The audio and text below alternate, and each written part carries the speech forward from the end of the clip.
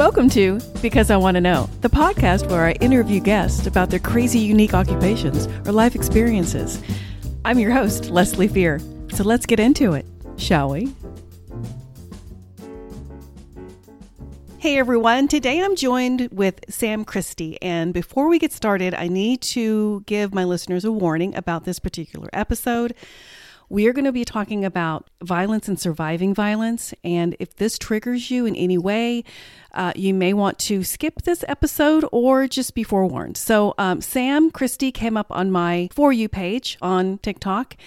He's journaling his experience as a young child, and Sam, I really want to welcome you to my podcast. Oh, thank you, Leslie. I'm not going to lie. I was shocked at your videos, and I think a lot of people are, and I don't think that's your point to shock people, but what you have been through and what you have witnessed when you were younger than 5, after 5, and on up till probably at least 16, from what I've read.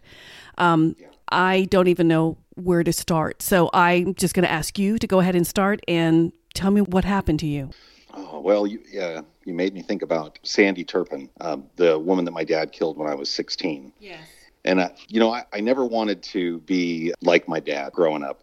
I wanted to get away from him. I wanted to have a different kind of life.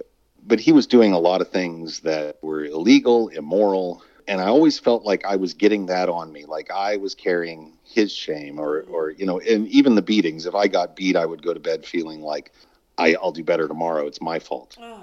So when he killed Sandy in front of me, yes. I was standing there in the forest, and I've done interviews about this, and we can go into it. But I was standing there in the forest behind him, and he was standing in front of the fire over Sandy's body and watching. And I was overwhelmed by this feeling that this is too much, that I can never be a welcomed member of society because here I am and I didn't save the day, and I felt tremendous guilt for not having the courage to try to fight him, or, I just wasn't there at that point, and I didn't know why. And so I felt so much shame, and and I've worked through a lot of that over the years, of course. Right. However, that shame still hangs on. I have a lot of executive dysfunction and anxiety issues. And so it's really important for me to reveal myself. Because through all the work I've done, I realized that I'm a human. I'm like the rest of you. We're all kind of in the same boat, so to speak. And the more I talk about it, the more that sinks inside. So I want it to really sink in for me and for other people who listen by being just as honest and blunt as I can be. Sure. Well, let me say something to you, though, Sam, real quick, about you feeling guilty. And I understand that. And I think that I'd probably feel the same exact way. I'm not going to lie. But I do want you to understand you were indoctrinated and brainwashed into that kind of thinking, that unmoralistic way of thinking about yourself, your feelings. So because of that, it's like any abuse survivor or a violent survivor. It takes a woman to leave a man just in a normal domestic abuse, which isn't normal, relationship 7 times before she even can, on average. So the fact that you were a child, still at 16, and witnessing the death of your father's girlfriend at the time, and we're going way ahead of what happened. So let's go back to when you were a child. When you were 5, or when you have those memories of, I know your dad was very, very religious, and he used beatings to discipline and to make you learn the hard way. So let's go from there. Well, I didn't get beat when I was little. So he killed my mom when I was almost 6. And before then, so my memories are really spotty, and I don't know how much I blocked out, but I had these just perfect visual snapshots of a few scenes. Right. I remember being in my room and hearing a noise. I'd be playing one of my records. I had these records from Jim and Tammy Faye Baker from the PTL Club. Oh boy. The Christian music playing, and in the memory, like I had this visual memory where I can see the record player and I can hear something, and it took me a second as an adult, like remembering that sound, to realize that I was listening to my mom getting beat in the next room, and I know the layout of the house, but it's like I didn't have a lot of memories of him beating her. I saw him hit her in the face with a can of beans or peas or something, and it cut her nose open on top, and And I still to this day, I can see it clear as day. I can see her face, and it makes me feel like vomiting again. But I don't have other memories to fill in around that, just these moments. Sure. So the beating was going on. I was fighting him. I remember being in my room, and I'd have a little piece of rope that I was trying to fashion into a little slip knot and a little foot trap so that I could catch him when he went by. And I know, like, we're all taught to dismiss children as, having not fully formed plans or feelings or ideas. But I can remember being very serious. I really, really, it wasn't going to work. I didn't know that. I was very serious. I was going to trap him. I was going to stop him somehow, stop him from hurting my mom. And she never fought him. She always just stood and took it. And when she died, I found myself just stepping into that role that she was in. I became the one appeasing him. And from then on, I never fought him back or tried to attack him. Wow. Okay. So, yeah. Okay. So, wow. All right. And I can go anywhere with this, but yeah. Well, so there's a lot. No, there's a lot to unpack here, and I know that. So, and like I said, we don't have to go through the entire story. We can just talk about, as a child, I cannot even imagine being that young and trying to save your mother while trying to formulate a plan to either stop your dad, trip your dad, hit your dad once you trip him, whatever you had going on in your head. When most kids at 5 and 6 years old are playing Red Rover with their friends and not even worried about, anything with their parents and not worried about, I can't imagine. So those memories are horrific. So tell me about the time. Well, I know now that he killed your mother, but at the time you didn't know. Tell me about the time because your dad was a commercial fisherman off the coast of Northern California, yes. And he and your mother would go fishing and all the things. So tell me kind of what happened with that. Well, he had a commercial fishing boat, and then he met my mom, and they had a daughter, and my dad made him give her away. I'm going to move quickly through some points but then I was born a year later. And they were fishing together. So they're commercial fishing for salmon and Dungeness crab and sometimes for albacore on this little 36-foot boat. And so when I was 5, almost 6, the boat sinks and she's presumed drowned, maybe went down with the boat. My dad has a whole story about, how it was a tragic accident. I was kind of aware of the problems, but I couldn't really face them. And I look back and I was, just so quickly moving to just be his best buddy after her death. And things got a little weird, and there was some strange sexual abuse that kind of resurfaced later.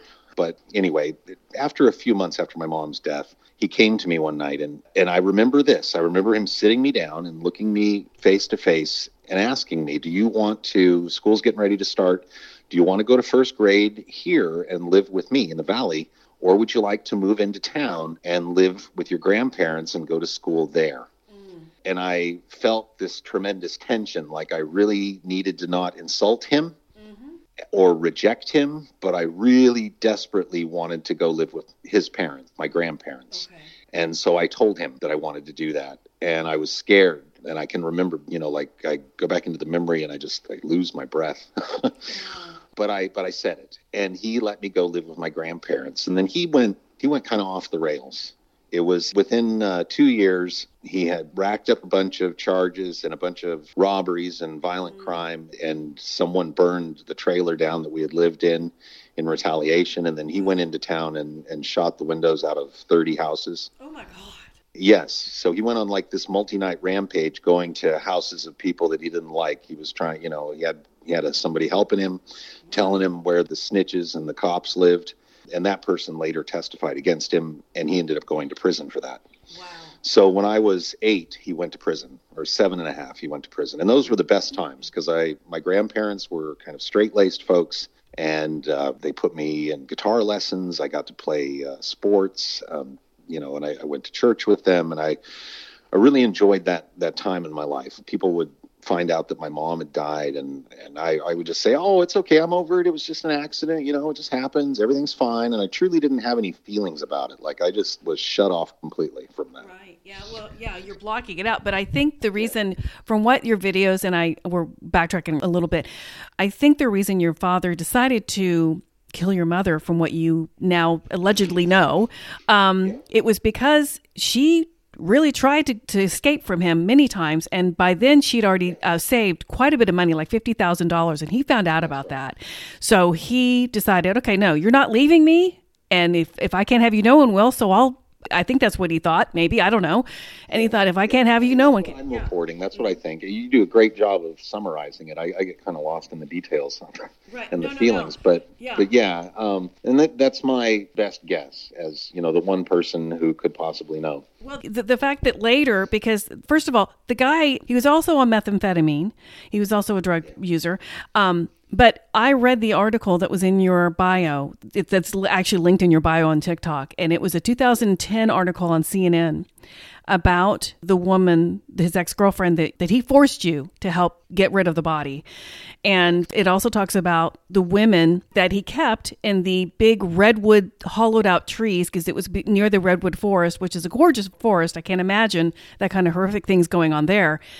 And God knows who else he killed. And before we started recording, you said, the man's a mass murderer. So why the heck wouldn't you think he killed your mom? Of course he did. That's exactly what he did. Yeah, for sure. Yeah, I guess it kind of becomes obvious. But it was just hard to stomach. And my grandparents, my dad's parents, definitely supported his official story of an accident.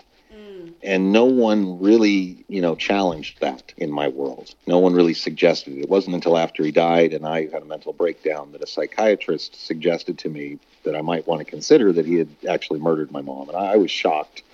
I argued with him, no, it couldn't be. But now it seems pretty obvious to me that he had killed her and couldn't handle being around me. And I also think it fueled a lot of his focus on me in my teen years.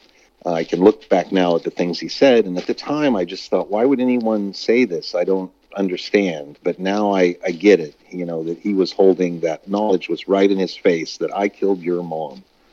And so he would fish for information from me, and I could never figure out where he was going with it or what he was getting at, But now those things kind of fall into place. And it was based on fear. You've always been a very smart child. Even when you were younger, I think a teacher said you were very gifted, and you were a good writer, and you were a good speaker, and all the things, even when you were young. So your dad knew you were smart, and I think he was fishing to see how much you knew. And I think he already knew. Now, your dad died in 2006, but you were 38 by the time you decided, you know what? You went to the authorities and you told them about the woman, the ex-girlfriend that you helped bury, correct?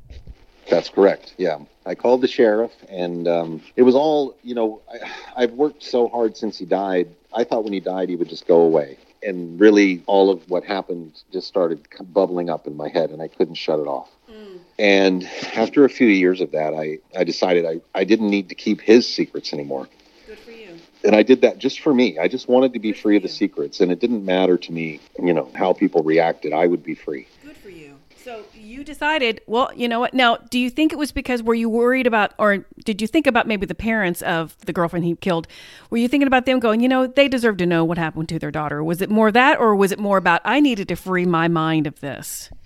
It was certainly I felt good about being able to at least give more information. I had already justified for years why I didn't ever allow myself to think about her or speak her name so I already had in my head that there's nothing I could tell that would be of comfort, like your daughter goes missing.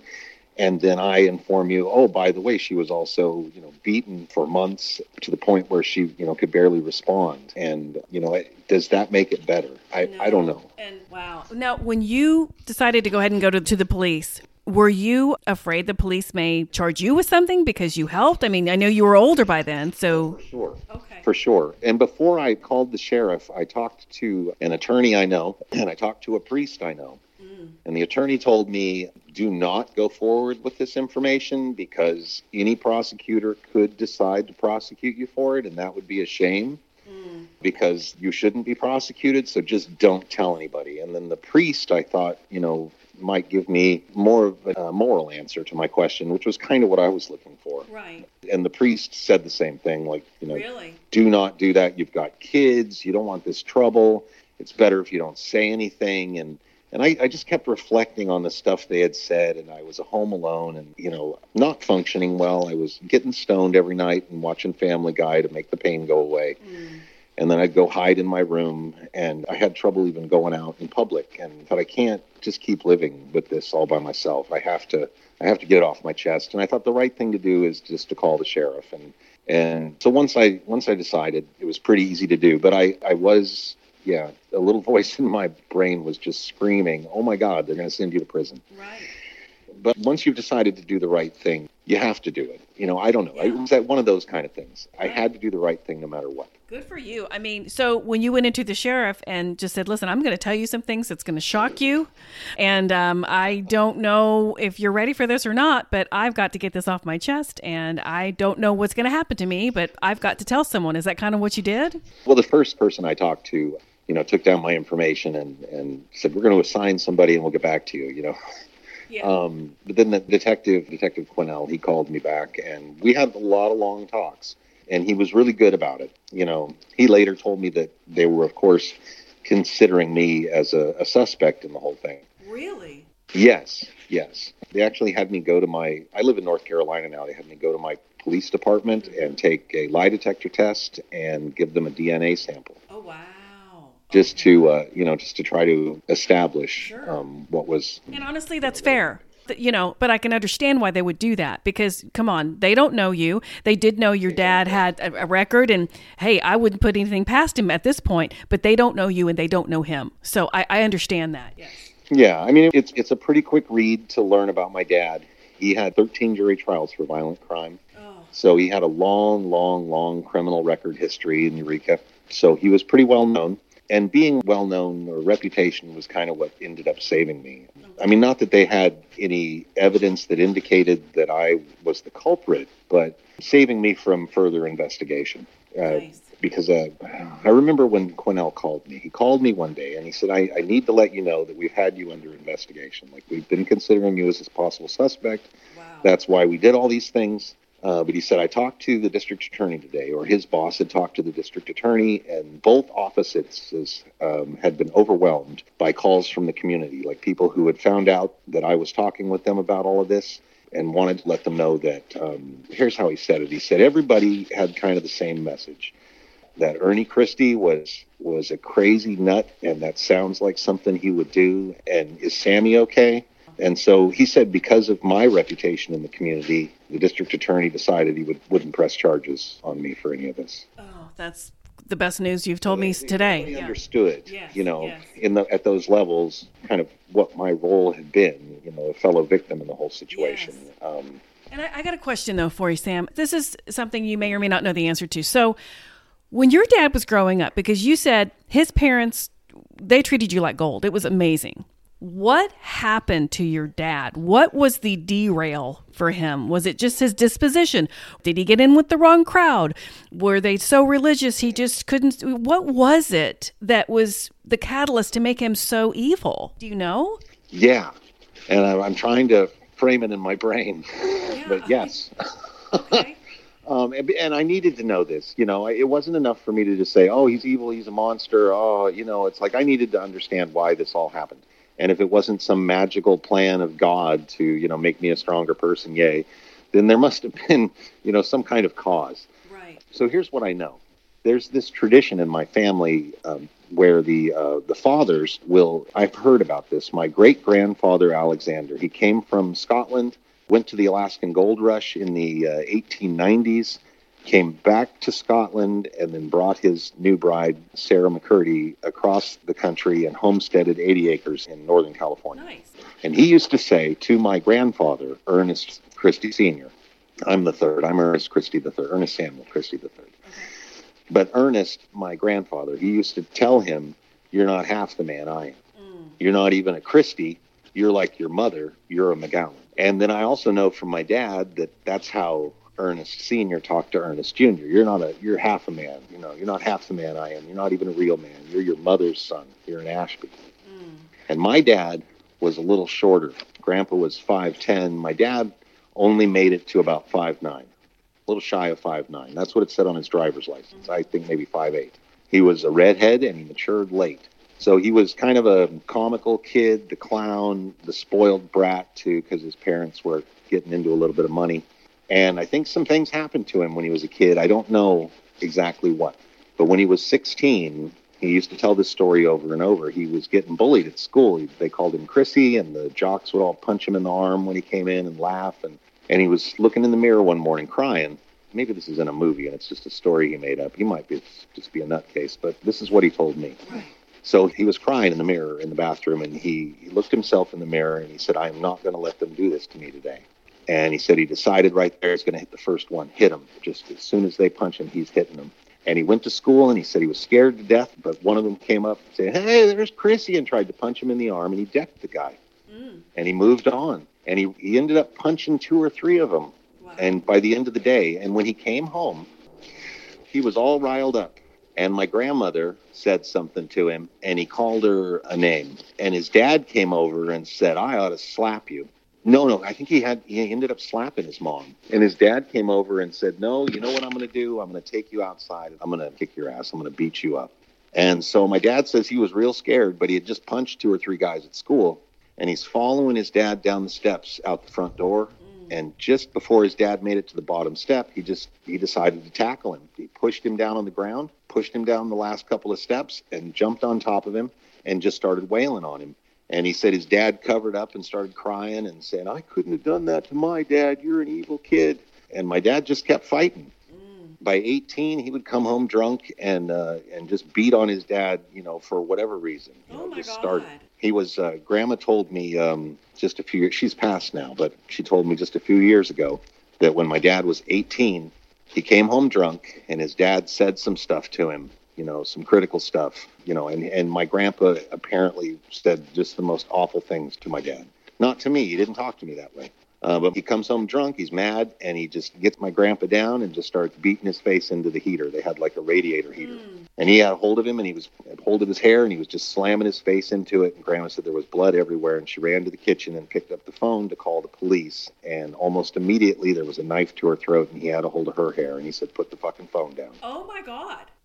So my dad went, like full on fuck the world. Wow. And the thing is, I don't know if that was when he was doing drugs or anything. I know he obviously was drinking, but it's almost like because his dad cowered away, and that's not, I don't mean to say it that way because I don't really think that's true, but he was just kind of defending himself. But in your dad's mind, so he's like, good, I've got control over everyone now. This is my party now. I got control. And it's almost like it festered and made it worse. Yeah, his violence it just kept escalating. Like it didn't help him solve his problem. In a morbid way, I think that's one of the gifts of what I went through is I spent so much time standing there in front of him, facing him, and accepting that I don't get to be in charge of this moment. I don't have any power right here, or do I? But, he was so threatened by everyone, and I feel comfortable on the earth. It's something that, and I've been feeling lately like I have to tell more of kind of the ending of the violence with my dad. And it took a long time. After Sandy, I was 16 when he killed Sandy. And he turned around. He's at the fire. He turns around and he looks at me and he says, well, there's no way that you're keeping this a fucking secret. And we drove home in silence. And he went to the couch, and I went into my room. He had this needlepoint that my mom had gotten. It's this handmade needlepoint, or I don't know what it's called, but it's a beautiful canvas in a frame of Romans 8:28. All things work together for good to them who are called according to God's purpose. And in the bottom there was a tree growing up behind the words, and in the roots it said it had Ernest and Claire, my dad and my mom's names. So this was a gift my mom had given to him. Okay. And so I knew, that this is important to him, like this is going to strike a heart chord. What I didn't realize is that I was bringing out a reminder that he murdered my mom. I thought, I'm going to show this to him and help him remember that this is my mom and we love her and she was lost in a horrible accident and she wouldn't want you to kill me. I thought I was going that way with it, but now I see that I was taunting him. I brought that thing out and I set it in front of the television And I said, it's all forgotten. I don't know anything that happened. I have nothing to tell anybody. All things work together for good, according to God, for those who love God and are called according to his purpose. And that's us. So I'm not going to worry about any things, and I don't even know what the things are. And I stood there and looked at him, and he said, just put it back. He was more calm after that, but he made me sleep in the living room on the couch.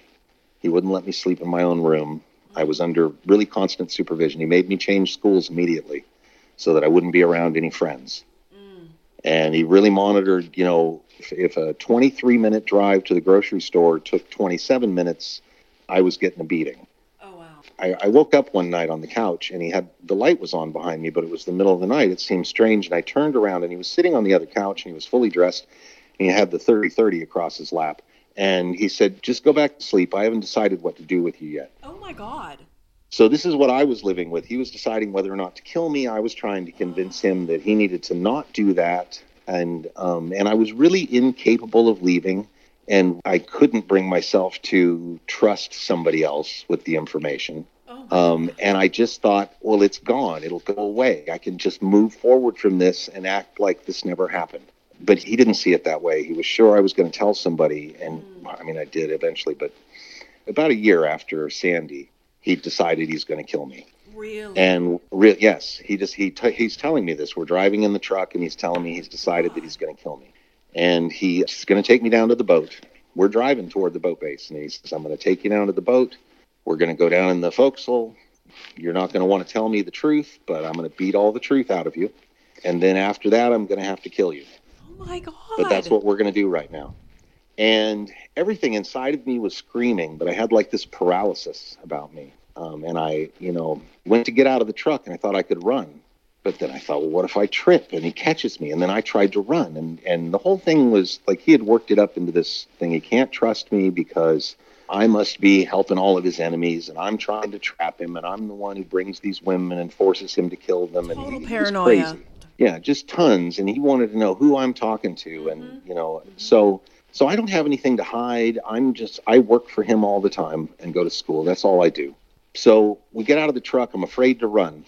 So I just walk across the parking lot, and I'm thinking, well, I should break away now, but then it just didn't seem like the right time. Anyway, you can imagine the long walk. Right. And we went down into the forecastle, and I remember how sick I felt inside when I finally agreed to step inside the cabin of the boat.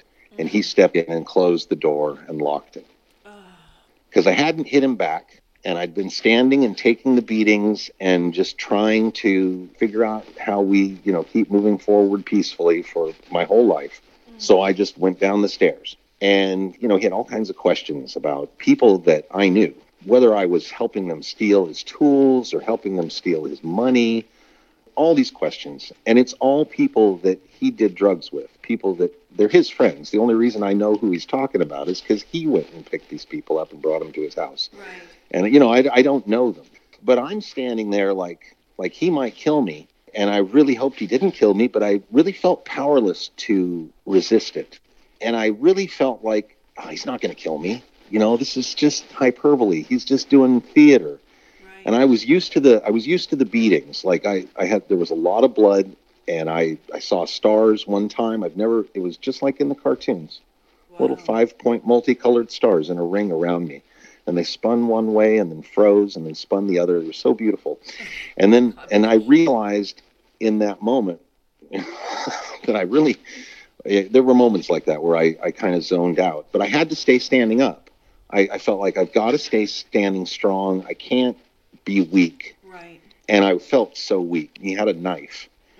A fixed blade knife, and he was hitting me in the head with the butt of the handle.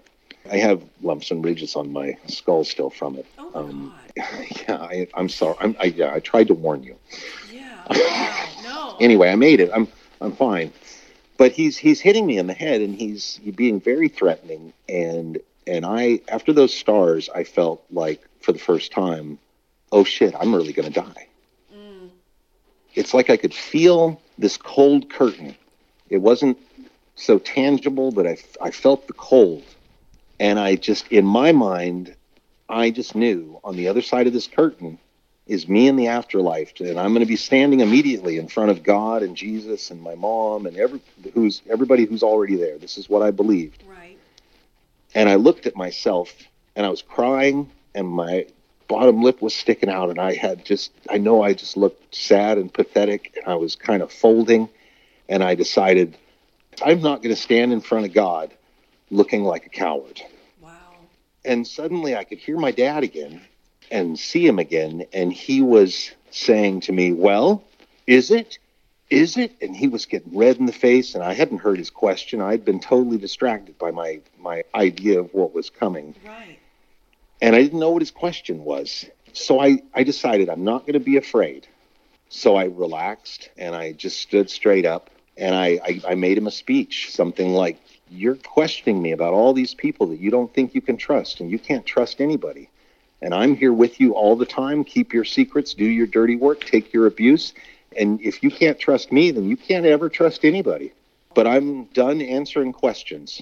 And I just stared at him and waited to die. But instead, like, all the energy just drained out of him. Like, he folded.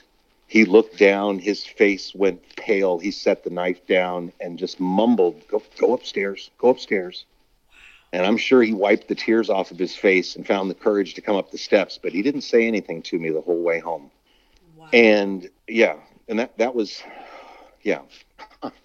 So I'm an atheist. Like, I don't really believe in God, but my faith in God is definitely what gave me the courage, Sure. Even as an atheist, it doesn't matter. I have to find the courage to stand up and not be afraid sometimes. Right.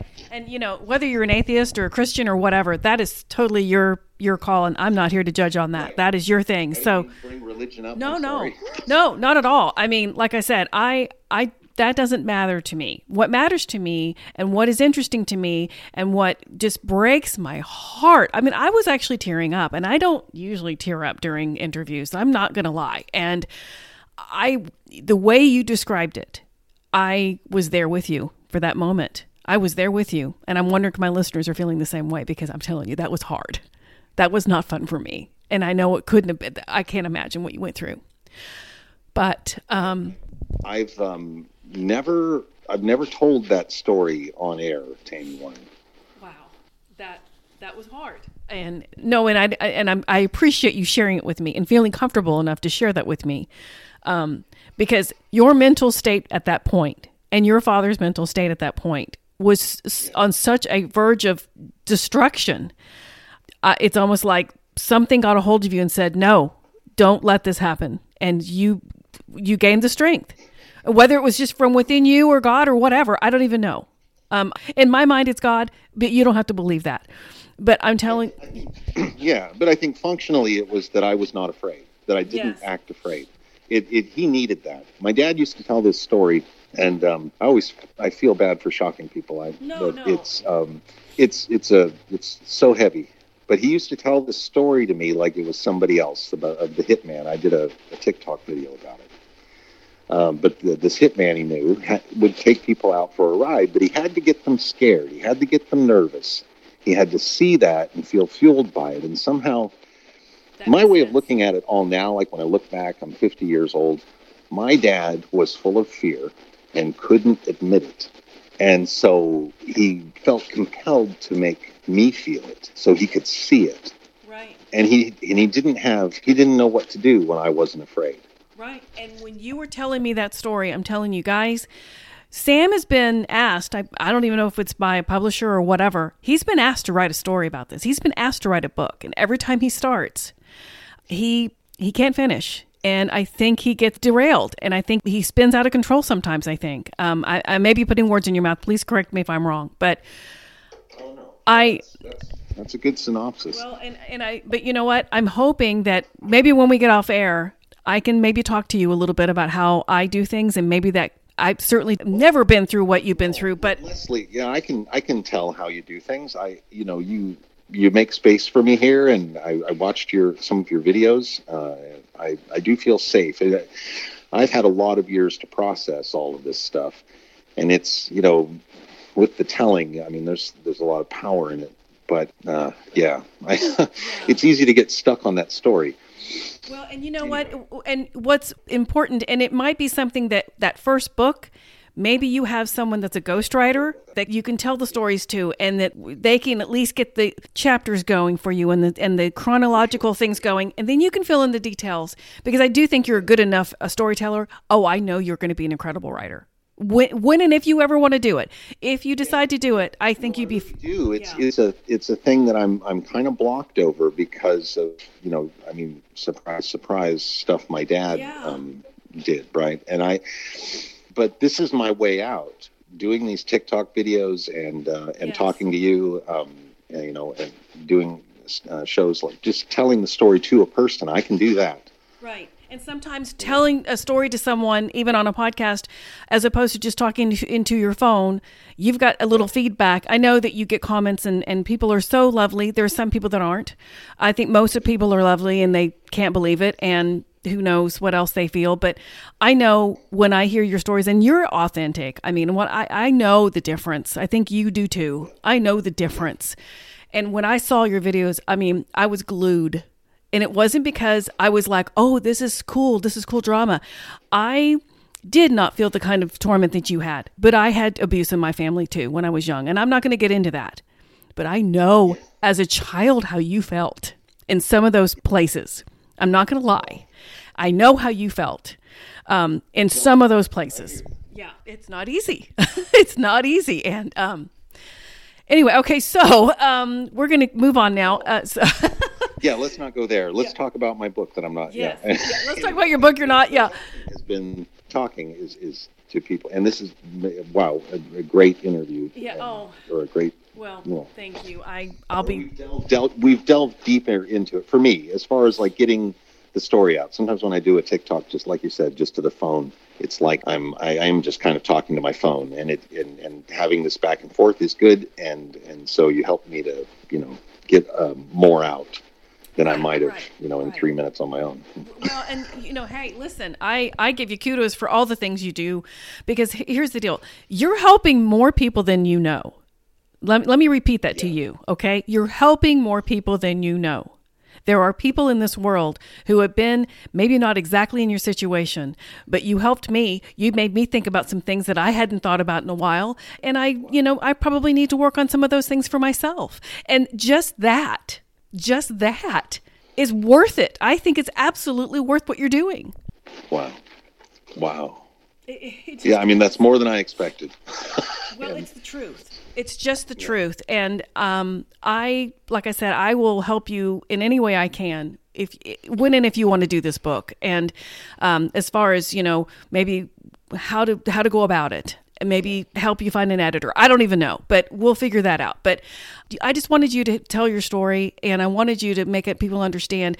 People can come back from these things. I don't know if you're in counseling or if you've ever had counseling. Are you doing that? Okay. Yeah. Okay. I've had quite a bit. I was pretty unstable after my dad died, but my whole world kind of came apart. Yeah. But now I don't have anything. I'm a plumber for a living. Well, hey, you know what? Plumbers make great money, so good for you. Yeah, but not the guys who work for them. So I've been working on getting my plumbing license, because the way to make money in plumbing is to own the thing. Okay. But I've also felt compelled to get my story told for my own personal healing, and I'm only now realizing, like reading these TikTok comments, how many people, or how common, I felt alone. You said, how I felt when, being frightened as a child. But, when you're a child and you're alone and frightened by your parents or whatever the case is, you don't know that everybody else is going through that. You don't know that. No, you don't. You think you're the only one that went through the horrific thing you went through, and you don't even want to remember it. And when you do remember it, who wants to hear about it? That's not fun. No one wants to hear about that. Reliving something that's tragic in your life.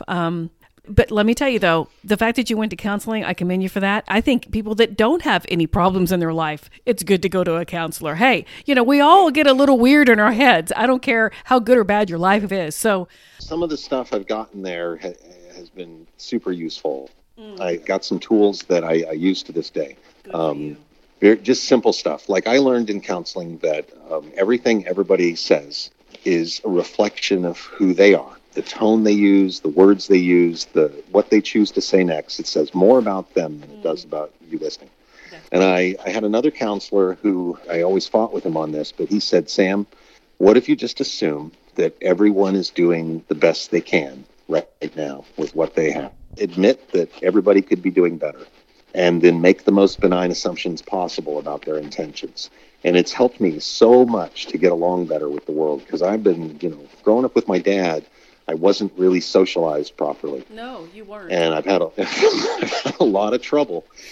I'm good. I'm a chameleon. I, started out with not much of a sense of self, so I can do the razzle dazzle as long as there's a stage, But it's, it's been hard to figure out how social interactions work. No, I understand that. Like I said, you are helping more people literally than you know. And what I'm going to do is I'm also going to, do you have any information on, are you supporting any kind of domestic violence, abuse type of thing, organizations? Because I can certainly add that to my show notes for you. I'm going to go ahead and add in my show notes your handle on TikTok. If anybody wants to go listen to your videos or just get some information that I maybe didn't provide on the podcast, is there anything that you want to add for this? Oh, well, I don't have an organization. That's something for me to look into. Yeah, I mean, I have the TikTok and have an interview coming out on Investigation Discovery. Oh, wow.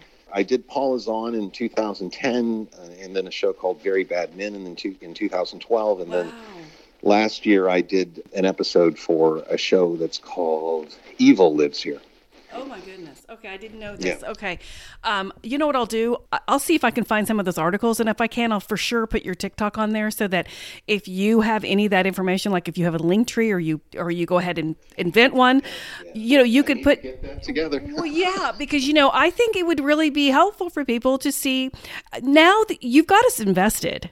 We want to know you're okay. We want to know you're doing all right. We want to know everything's good for Sam now. I mean, literally, we want to know that. So anything you can provide for us, we want to know, right? So get on that, Sam.